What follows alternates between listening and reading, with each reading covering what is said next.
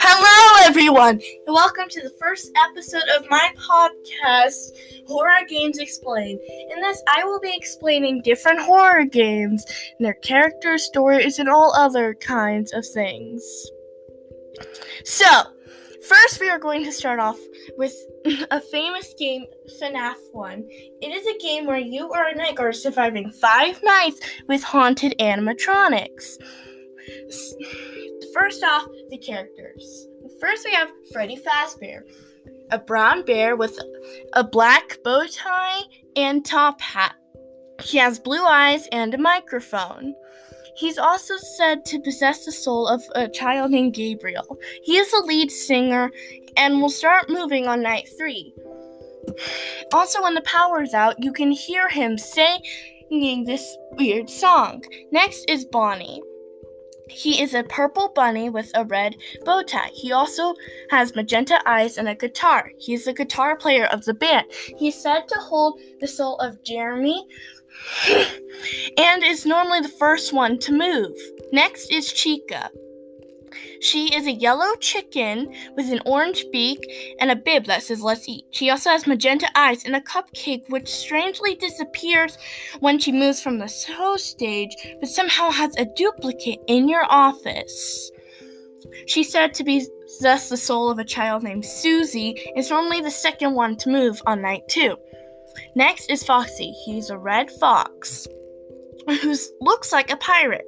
He's rustic and has a hook for a hand. He also has orange eyes and an eye patch. He's said to possess the soul of Fritz.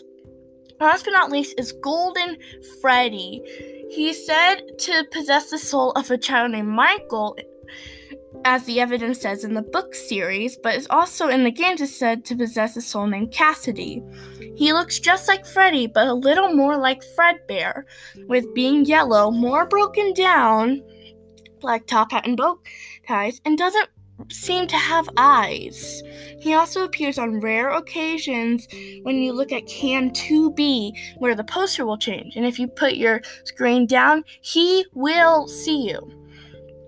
So, let's talk about the storyline. The storyline is you find this newspaper ad where you're supposed to work as a night guard. The payment isn't good, like $4 an hour, but let's go skip ahead. Discovering the lore and digging into the game realizes that 5 children were murdered in Freddy Fazbear's, with a man wearing a mascot costume. The man was caught, but the children's bodies were never found. The children are thought to be possessing these animatronics and roaming the halls looking for revenge. The theory of It's Me. Sometimes on the walls you will see It's Me, and when Foxy leaves Pirate Cove, you will also see the sign say It's Me. It could be a sign of the children messaging the night guard, or it could be a guilty consciousness.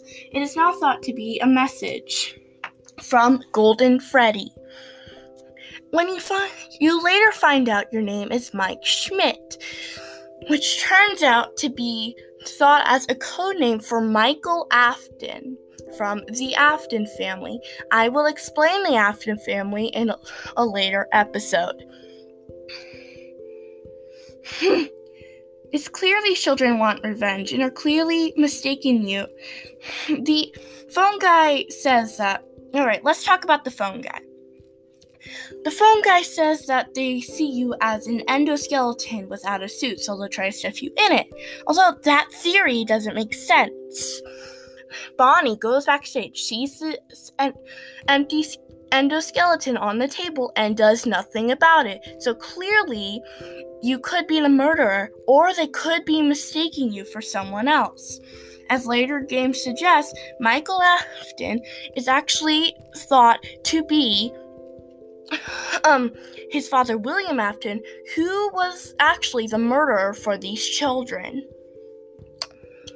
Therefore, they are mistaking him for his father and are trying to harm the wrong person. So, As you can see, there is some specific lore I will discuss later games in later episodes. That is all. Goodbye.